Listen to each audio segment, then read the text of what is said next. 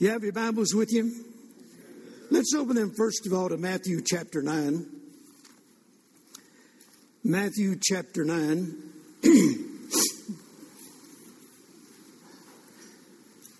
And I'm sure this is a very familiar story to many of you. Let's begin in verse 27.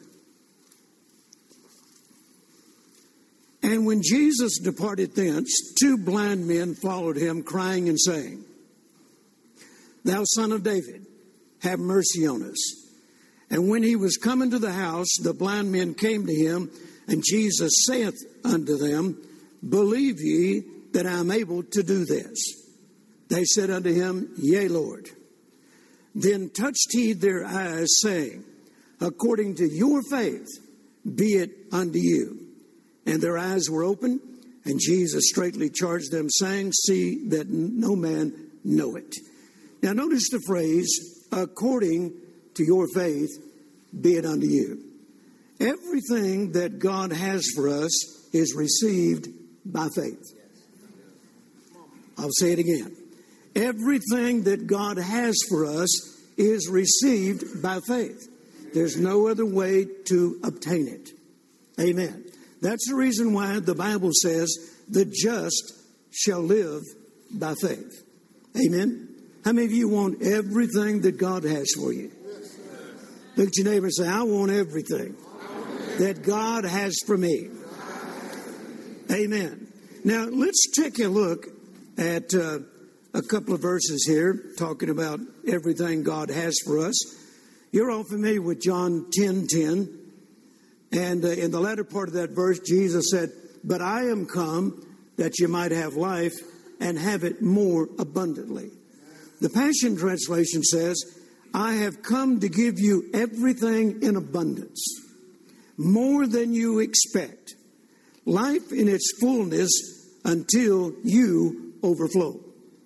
So we just got through singing about living in the overflow. That's exactly what Jesus came for, is not only to redeem you from the hand of the enemy and from the bondage of the enemy, and not only give you the privilege of having eternal life and spending eternity with Him, but He also came that you and I might enter into this life and live in the overflow. Look at your neighbor and say, I intend to live in the overflow. Now, in 2 Corinthians chapter 9 and verse 8, and I'm just going to read this from the Passion Translation. He will make you overflow with abundance in everything you do. He will make you or cause you to overflow in abundance in everything that you do. The Message translation says, God can pour on the blessings in astounding or astonishing ways. God can pour on the blessings in astonishing ways. But once again, the way you experience it is through faith. Without faith, it's impossible to please God. Amen. The just shall live by faith. Look at your neighbor and say, are you one of the just?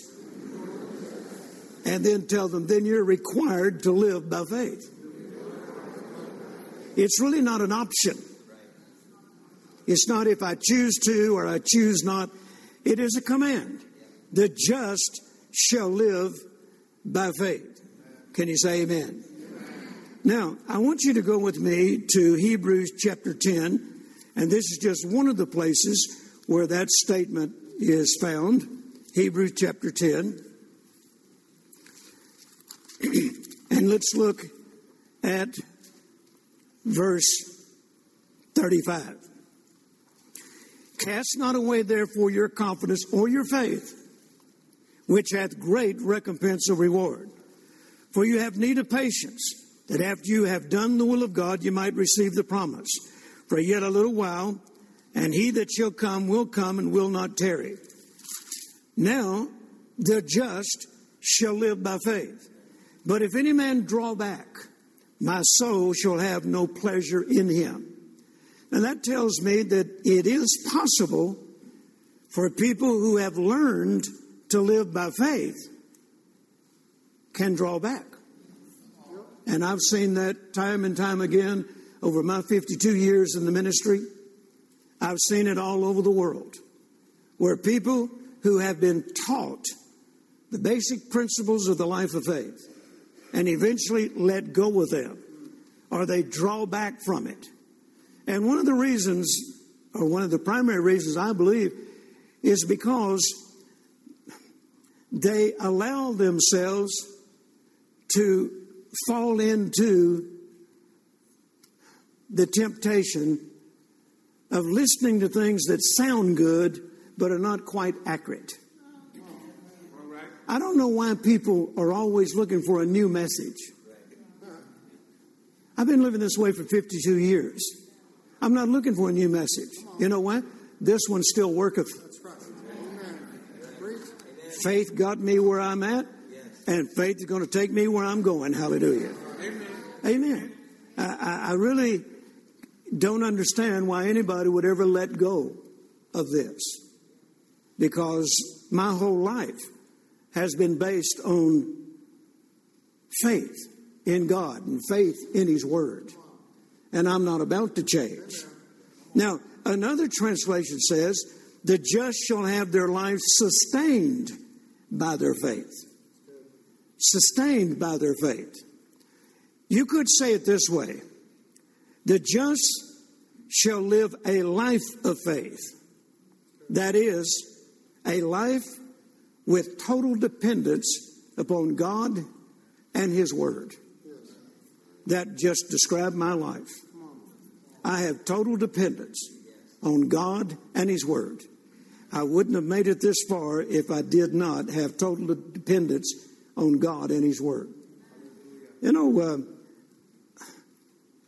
a lot of people don't fully understand a ministry like is what I have. And I have had for all these years. I appreciate people that hook up with you. We call them partners. I appreciate partners in the ministry. And I have many partners from all over the world. It thrills me every time I go somewhere and somebody says, Brother Jerry, I've been your partner for 30 years now. Or I've been your partner for 40 years. Brother Jerry, I've been your partner ever since you left Kenneth Copeland Ministries and launched out in your own ministry. That is the greatest compliment anybody could ever give me. However, on the other hand, I've had a lot of partners, and I wonder where they are.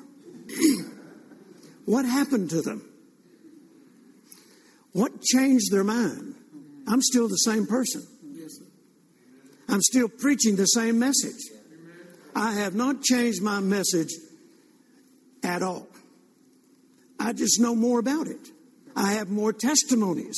I have more experience with it. But the message, if you go back and listen to what I was preaching in 1970, it's the same thing I'm preaching today. I just know more about it. And I have more experience with it and greater testimonies from it. But it's still the same message. Amen. Why would anybody leave me?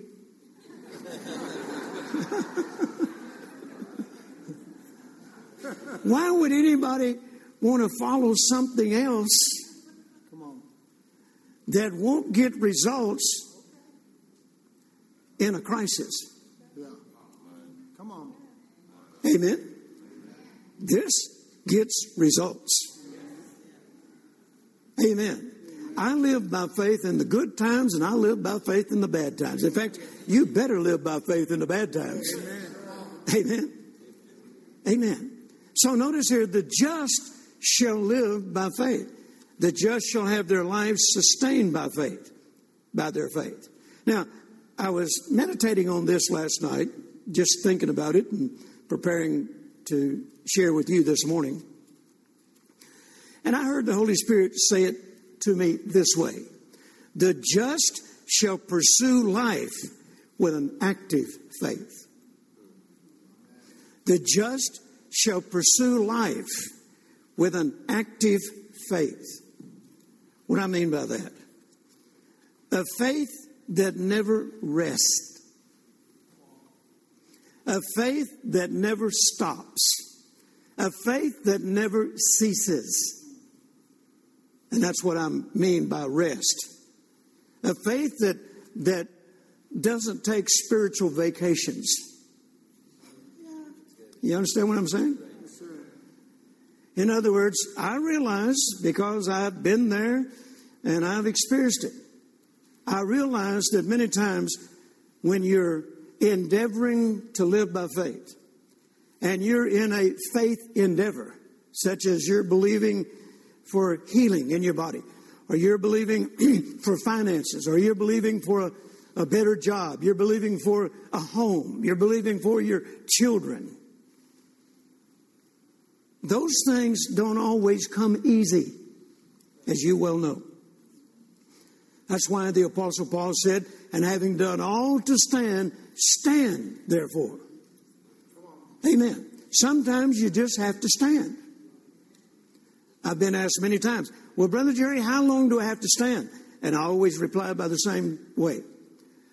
Until you don't have to stand no more. But when do I know that I don't have to stand anymore? When you win. Well, how long does it take to win? When you don't have to stand no more. There's no break in it. Amen? Having done all to stand, stand. If you haven't received what you've been believing for, then you are still in the process of standing. Amen. I like what Kenneth Hagin used to say many years ago. He said, if you prepare to stand forever, then it won't take very long. But most Christians are not prepared to stand forever.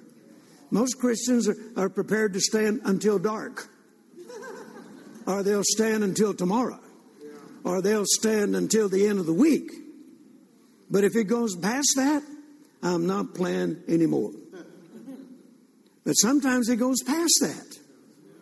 I've shared this, and I don't want you to get the impression that every faith endeavor I've ever been involved in has taken this long. It hasn't. But there have been some things I have stood for as long as 20 years before they came to pass. Amen. And when they did come to pass, I thought, that's the shortest 20 years I ever spent. Because I didn't remember what I went through before it came to pass. I was too busy rejoicing that God made it happen. Hallelujah. That God honored His word. Amen. And He honored my faith. Can you say amen? Amen? So the just shall pursue life with an active faith. And then the Amplified Bible says, in that verse 38, the latter part of it, and if he draws back, my soul shall have no delight in him. Now, the phrase draw back or draws back, it implies to move away from or to retreat from the life of faith. And here it says, and remember now, all Scripture is given by inspiration of God. This is not just the author here and his thoughts about it. It's coming by inspiration of God. So this is what God thinks about it. If any man retreats or draws back from the life of faith, then he says, I have no delight in that person. He brings me no joy. Yes. Now, I don't know about you, but I'd hate to think that I'm living my life and God gets no joy out of the way I'm living. That I'm not delighting God. Amen? So the life of faith is a must. Amen. And I decided to live that way a long, long time ago, and I'm still living that way today. Amen. Now, go with me to Luke chapter 22. Luke chapter 22.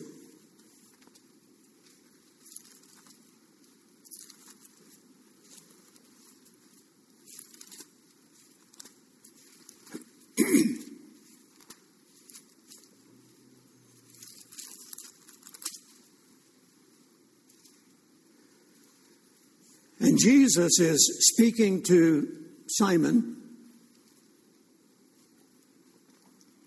And It says in verse 31, Simon, Simon, behold, Satan hath desired to sift you, or to have you, that he may sift you as wheat.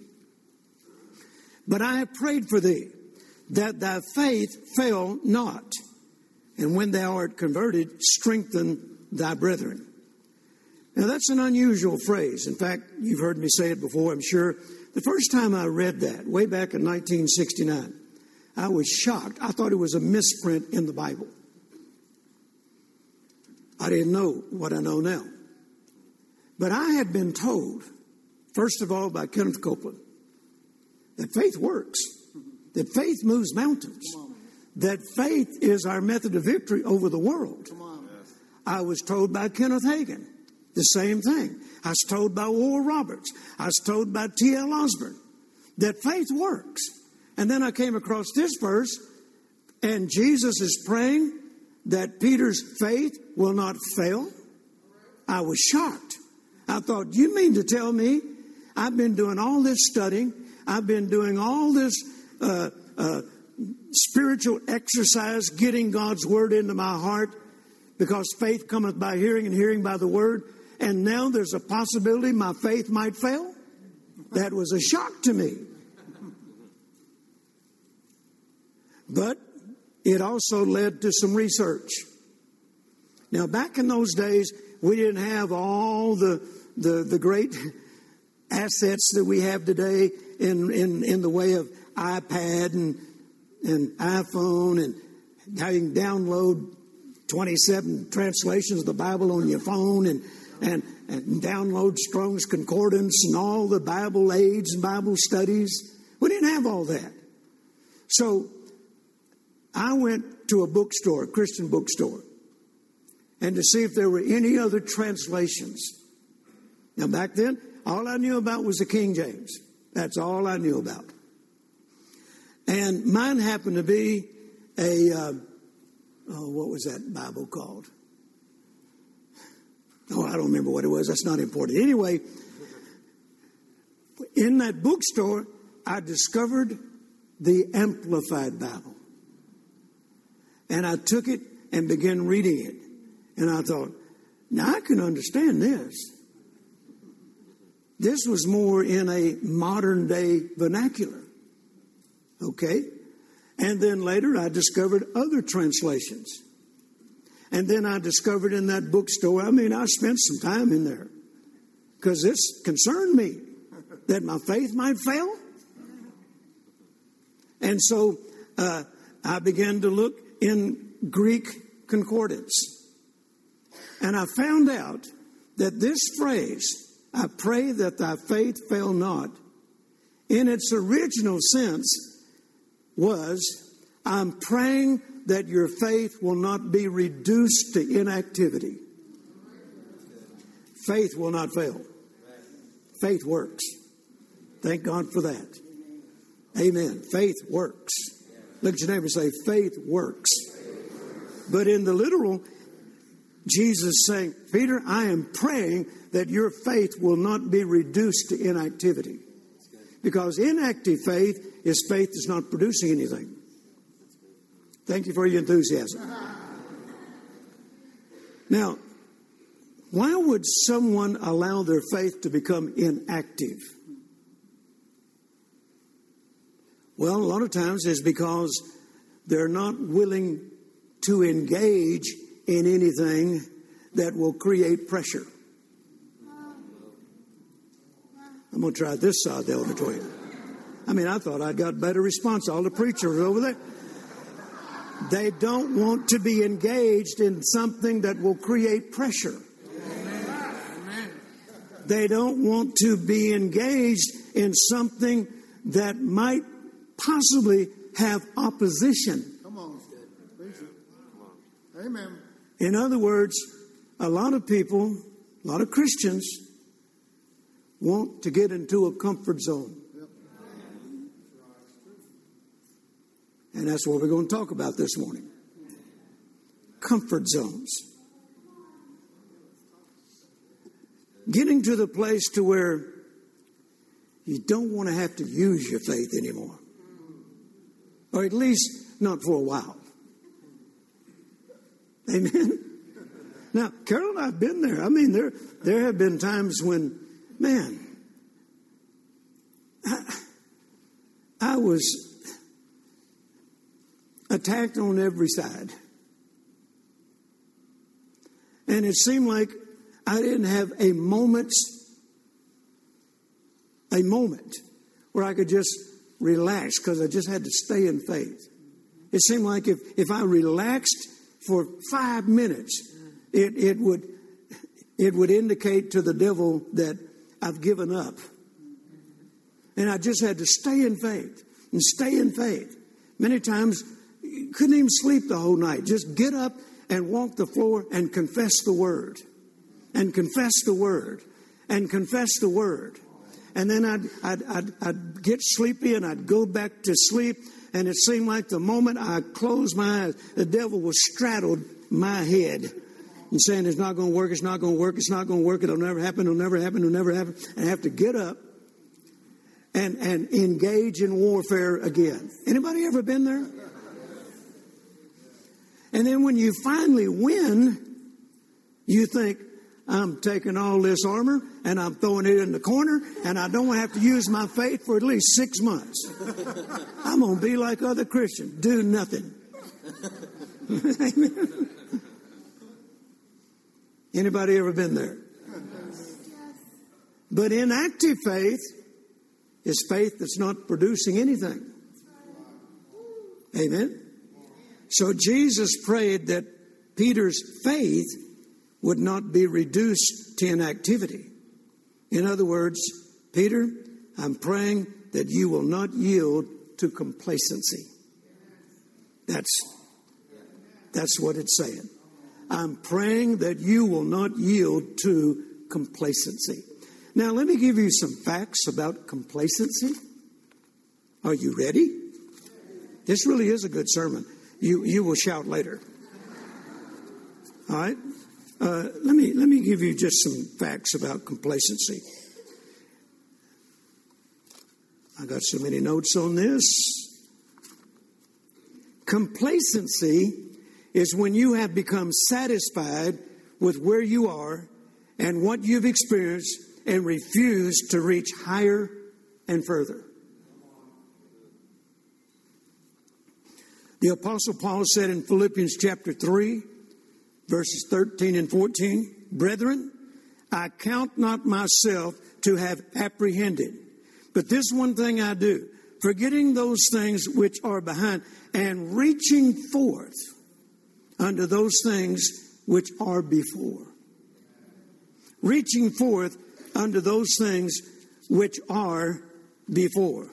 Let me give you some notes on that. The Amplified Bible says, reaching forward to what lies ahead. See, everything God has for us is not behind us. It's ahead of us. I've already experienced what He had for me yesterday. Now I'm going for what He wants me to experience today and tomorrow and the days ahead. Amen. And that includes abundant overflow. Amen. Can you say amen? The Passion Translation says, the Amplified says again, reaching forward to what lies ahead. The Passion Translation says, I fasten my heart to the future.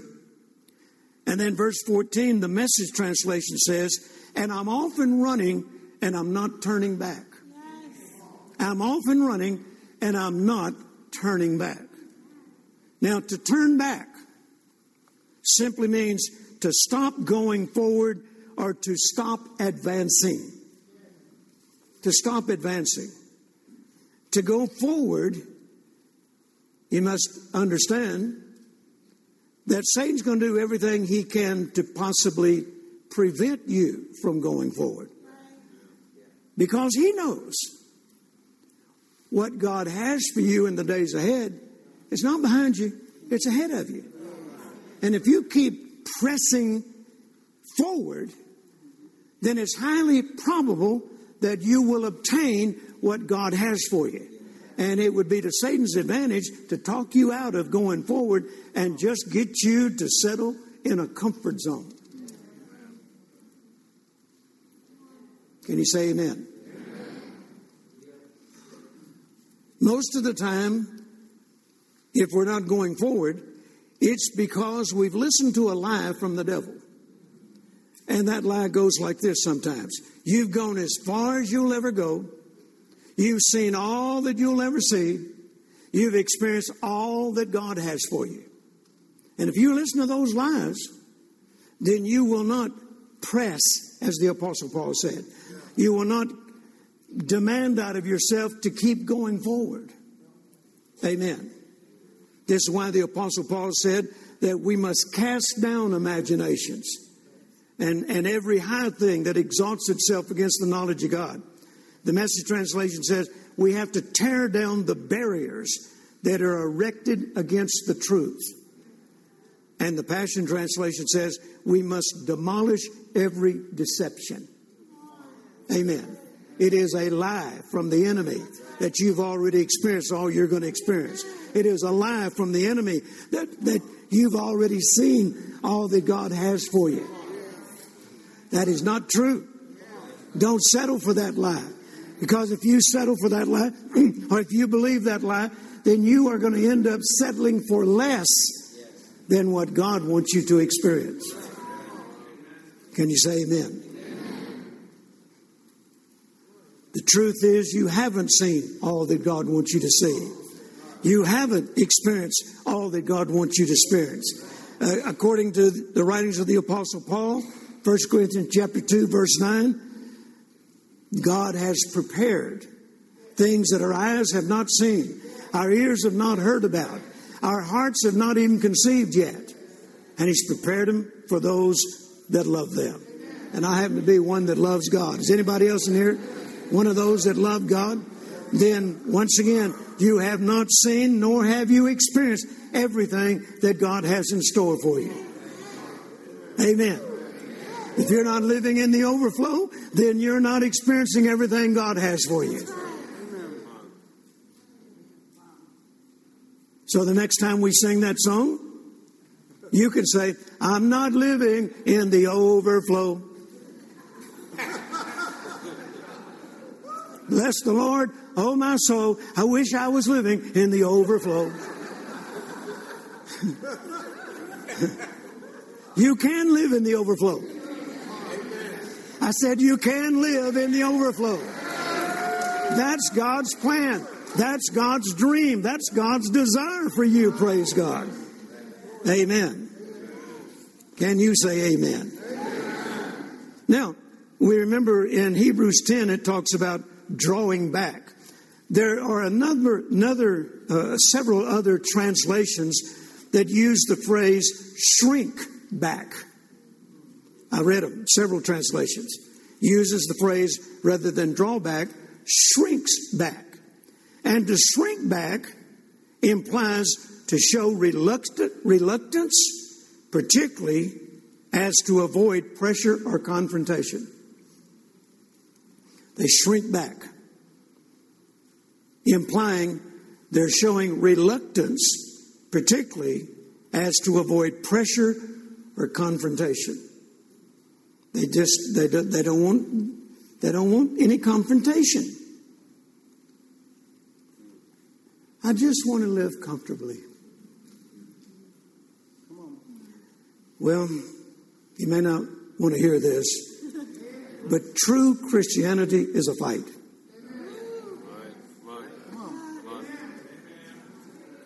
True Christianity is a fight. Fight the good fight of faith. Amen. If everything God wants us to have came easy, every Christian would already be enjoying it. But why aren't most enjoying it? Because they're not willing to fight the good fight of faith. They want a comfortable Christianity.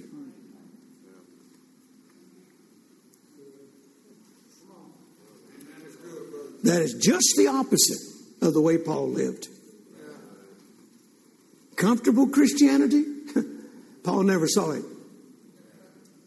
This man went under he experienced more adversity than any person you will ever know, and any more, or more than you'll ever know. And yet, his attitude was, none of these things move me. None of these things move me. That was just like standing up in the devil's face and saying, is this the best you got? Yeah. Come on. Have you just fired your best shot? Yeah. Well, I'm not moved by it. Don't you know that's a slap in the devil's face? That'd be like me standing up to Mike Tyson in his heyday when he was the baddest man on the planet. And saying, come on, Mike. I'll fight you for about $1 billion. Where'd I sign the contract? I think I can run around that ring fast enough where he don't hit me, you know. I mean, I'd wear a hole in the ring down there, you know. Or if Evander Holyfield's already beat him up for me, and then they make Mike get in the ring after Evander's already beat him up. Hope Mike's not listening to this tape. But anyway, if he's already been whipped, I'm getting in the ring with him. I'll even go in for less, $100 million. If he's already been beat up. Amen. Well, our adversary, the devil's already been whipped, praise God. Jesus spoiled him, praise God. Spoiled principalities and powers. Took the keys of death, hell, and the grave away from him. Reduced him to zero, hallelujah. Amen. So Paul says, none of these things move me. I will finish my course. I like to say it this way. I will never withdraw from my life of faith, regardless of the difficulties that I might face. His faith was never allowed to become inactive. Now, put on the screen Philippians chapter 1, verses 19 through 26 from the Message translation, if you can. Or if anybody has a Message Bible handy that I can read from. It may take just a few moments. Philippians 1:19 and all the way down through verse 26. Okay? Now this is Paul in prison, facing death. Remember? He's writing to a partner church, the church in Philippi. And he says, to this adversity that he's going through, so how am I to respond? I've decided that I really don't care about their motives, whether mixed, bad, or indifferent. Every time one of them opens his mouth, Christ is proclaimed, so I just cheer them on. Now, he's talking about people in prison there that were preaching for the wrong reasons, okay? Now, I'm going to keep that celebration going because I know how it's going to turn out. This man is in prison facing death, and he says, I'm just going to keep celebrating because I know how this is going to turn out. Amen. Through your faithful prayers and the generous response of the Spirit of Christ, everything He wants to do in and through me will be done. That is a bold statement. He's in prison facing death. And he says, everything He wants to do in and through me will be done. I can hardly wait to continue my course. Sounds like to me he planned on getting out of prison. I don't expect to be embarrassed in the least. On the contrary, everything happening to me in this jail only serves to make Christ more accurately known. Regardless of whether I live or die, they didn't shut me up. They gave me a pulpit. Hallelujah. Alive, I'm Christ's messenger. Dead, I'm His bounty. Life versus even more life, I can't lose. Hallelujah. I can't lose. Amen. Now, if you go on reading that, he says, I am betwixt two. I don't know whether to go and be with Christ, which would be far better, because then I will have achieved my ultimate goal. For to be absent from the body is to be present with the Lord. But he said, I'm in a dilemma. I don't know whether to go on and be with the Lord or to stay here with you. And then he answered his own dilemma. If you keep reading this, he answered his own dilemma and said, I want to be a companion to you as your growth and joy in this life of trusting God continues. You can start looking forward to a great reunion when I come visit you again. We'll be praising Christ, enjoying each other. Now, another translation says it this way. In the King James, he says, basically, I'm paraphrasing, I've decided to stay. Yeah. Did you notice?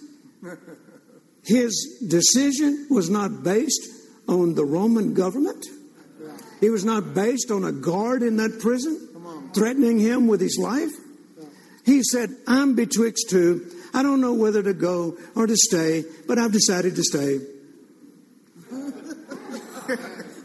And then he says, in another translation, and the reason I've decided to stay is so that I can continue to teach you the joy of believing. The joy of believing. The joy of trusting God. The joy of living by faith. Yes. How many of you have discovered it's a joy to live by faith? Amen. Now, once again, complacency is when you have become satisfied with where you are and what you've experienced and refuse to reach for higher and better. That's not the way Paul approached his life of faith. He said, I press. And the word press implies an application of forward motion.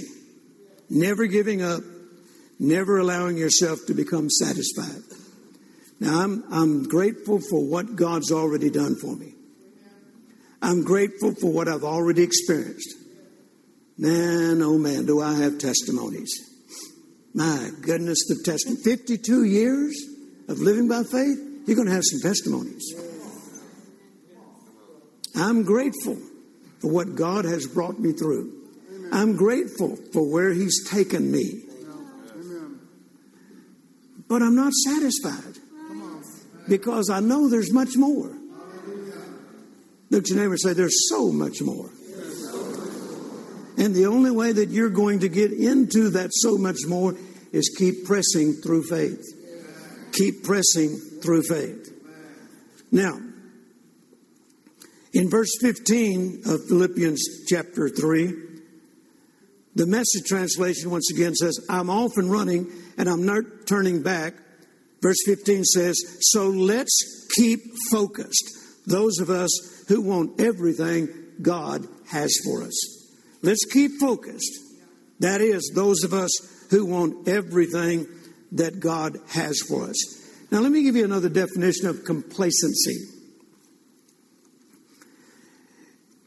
It's a feeling of contentment, especially when the thought of confrontation and opposition is present. The feeling of contentment. In other words, I'm happy with where I'm at. I don't want to go any further. You know, Carol and I have talked about this. Why build another building?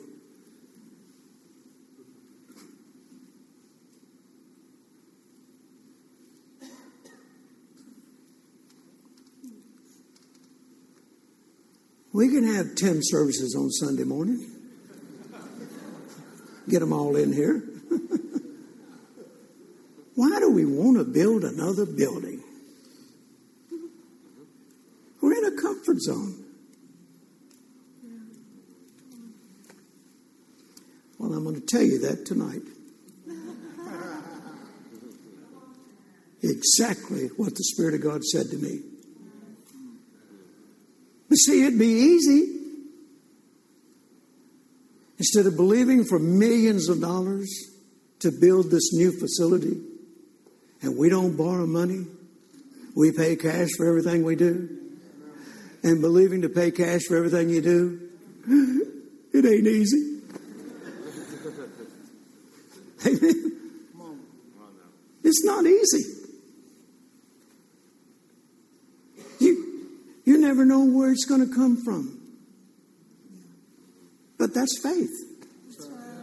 Amen. The just shall live by faith. Come on. That's right. Amen. So it'd just be easy. Say, I forget that building program.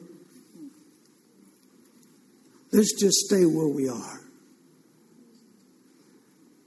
But I believe it would disappoint God if we did. And I'm going to tell you why tonight. Okay? Feeling of contentment. Don't rock the boat. Amen? How many of you have ever heard of the name A.W. Tozer? He was a man, a preacher that lived many, many years ago. Many say he was a theologian. And this is what he said about complacency. It is a deadly foe. It is a deadly foe. Amos chapter 6 verse 1 says, woe to them that are at ease in Zion. Woe unto them that are at ease in Zion. Zion is symbolic of the church today. Ease means the condition of having become comfortable. Now, Proverbs chapter 1 verse 32, the New International Version says, the complacency of fools will destroy them. The complacency of fools will destroy them. Another translation says, a definition for destroy is to become soundly defeated. If you allow complacency to come into your life, then eventually you will be soundly defeated. The Passion Translation uses this phrase in place of complacency. Self-satisfied. Self-satisfied. Now, complacency is like a stream of water. It follows the easiest course. It follows the easiest course. A lot of people are always looking for the path of least resistance. Amen? See, the path of least resistance for us building this new facility would be borrow the money. I mean, I have people want to loan me money. One president of the bank that I do business with, he's not the president there any longer. He's moved to another bank. But I walked in a restaurant where he and several other executives of that bank were having lunch. And he stood up and said, now there's a man, if he'll ask me for a loan, I'll give him any amount he wants. I said, thank you, sir, but I don't need it. Now that would be the path of least resistance. And I'm not saying it's a sin to borrow, but it would be for me because I made a commitment. I will not borrow money. I will not go in debt. Amen. We're going to build this debt free. Now, to borrow the money, Nick, would be the path of least resistance.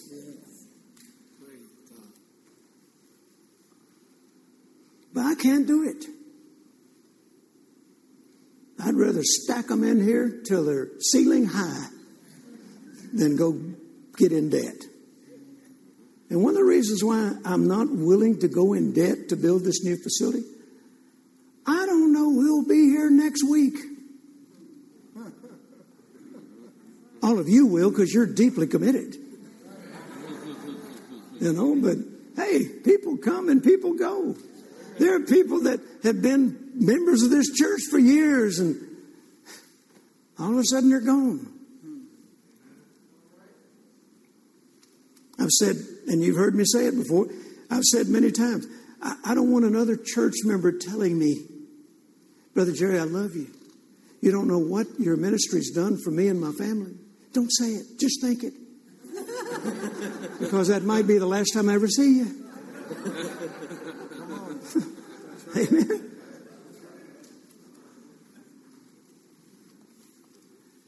Complacency is like a stream of water. It follows the easiest course. Someone once said, complacency, listen to this, this is powerful. Complacency invades areas in our lives that once were occupied by passion. Oh, that's a powerful statement. Complacency invades areas in our lives that once were occupied by passion. Complacency brings progress and achievement to a complete standstill. Complacency causes us to look for the path of least resistance. Complacency prevents us from being willing to continue to fight the good fight of faith.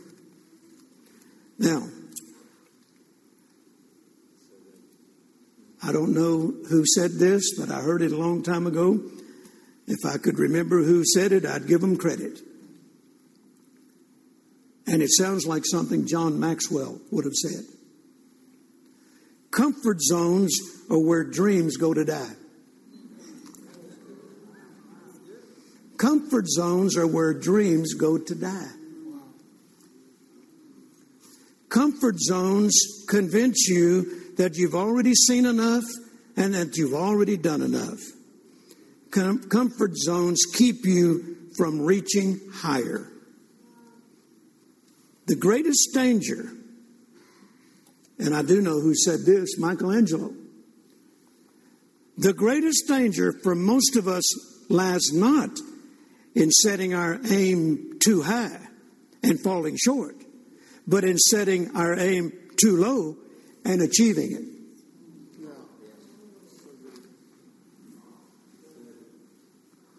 Everybody still here? Now, go with me to the book of John. John chapter, John chapter 11. We'll be through here in just a moment. The Baptists have already beat you to the cafeteria.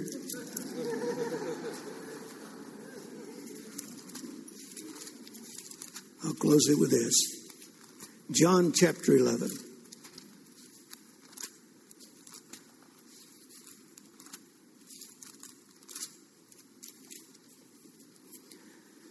And the story begins in verse 1, but we won't take the time to read all of this. But Mary and Martha, who are the sisters of Lazarus, who was a friend of Jesus, says in verse 3, his sister sent unto him, saying, Lord, behold, he whom thou lovest is sick.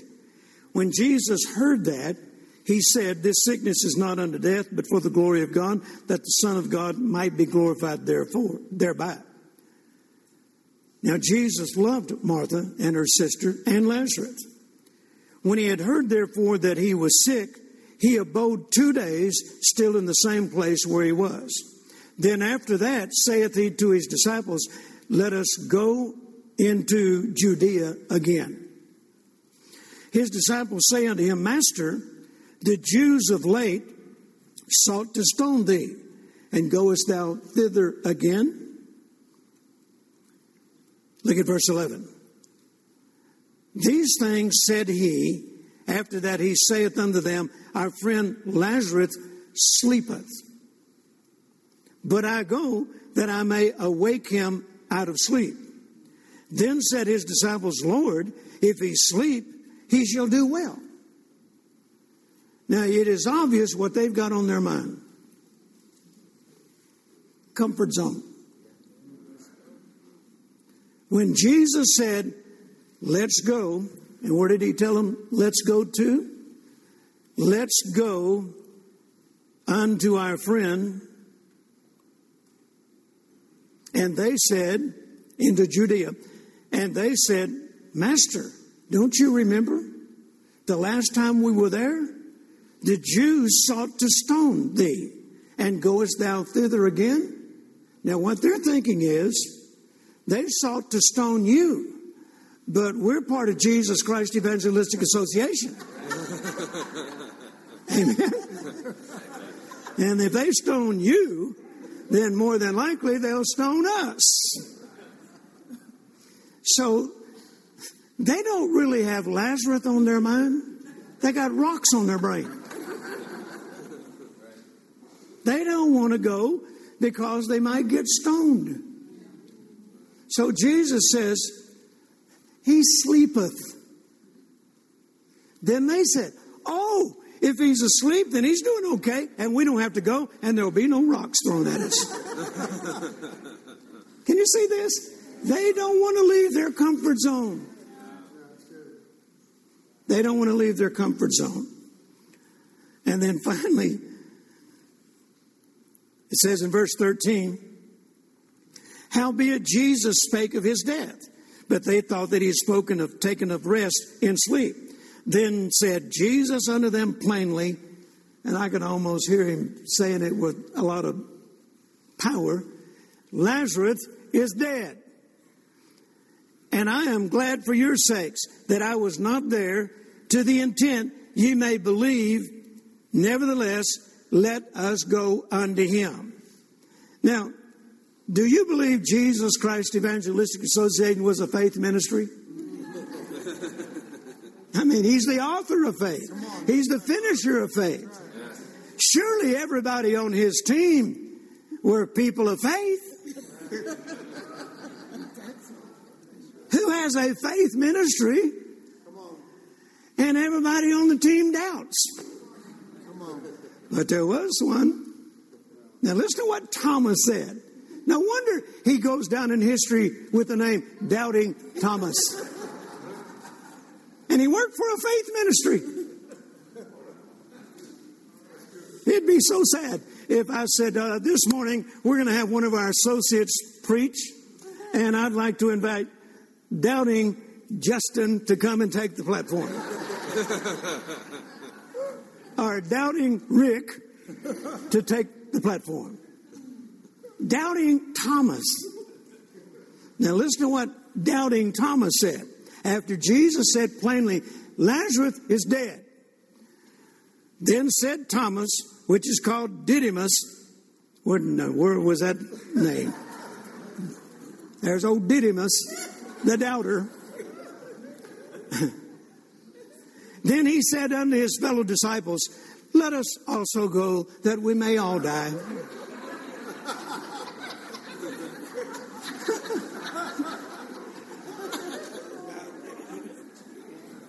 Boys, this is pretty serious now. We're going to have to leave our comfort zone. Let us go that we may all die. There's no guarantee they're all going to die. Come on, preach it.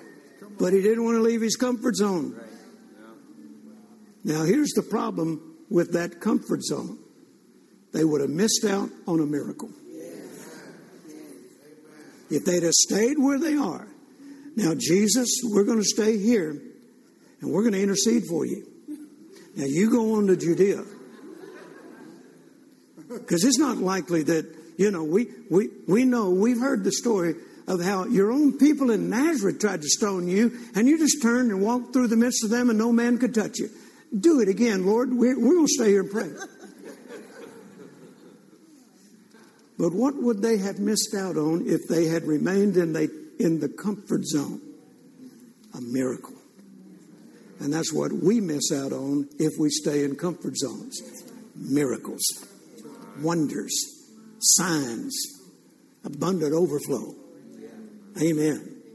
And I'm not willing to miss out on that. How about you? Hallelujah. So let me challenge you this morning Even though we are in some very unusual times, a lot of people are hurting, a lot of people are suffering, a lot of people would just like for all this to just go away, leave me alone, just let me live in peace. Folks, the Bible tells us that in the latter days, and we are in the latter days, things will get tougher. Amen. There will be perilous times, times of great stress and times of great trouble. Amen. And our only solution in the midst of all that is the just shall live by faith. Amen. Hallelujah. You received that this morning? Look at your neighbor. Look at your neighbor and tell him, don't get into a comfort zone. You don't want to miss out on what God has in store for you. Let's all stand, praise God. Amen. Hallelujah. Glory to God. All the folks in South Africa in the church there, they're standing right along with us now. You can't see them, but I got a monitor right here in front of me. Hey, let's wave at them again. Turn to that camera and wave at them again. Praise God. John and Sharon, we love you. Love all of the folks there at Heritage of Faith, South Africa. And once again, we can hardly wait to get back and be with you. God is going to do some exciting things between now and the time we get back. So we're going to have a shouting good time when we get together again. Praise God. Amen. Let's give the Lord a good shout of praise this morning. Hallelujah. Hallelujah. Hallelujah. Amen and amen. Father, I've endeavored to deliver to the people today what you put on my heart. And now, Holy Spirit, take it and do what is necessary to cause it to dwell richly on the inside of them. And I pray that not one person within the sound of my voice will fall into the trap of complacency, an inactive faith, a comfort zone where they're unwilling to reach for the higher and press for that which you have in store for us. And we thank you for it in Jesus' name. Amen and amen and amen. All right, Pastor.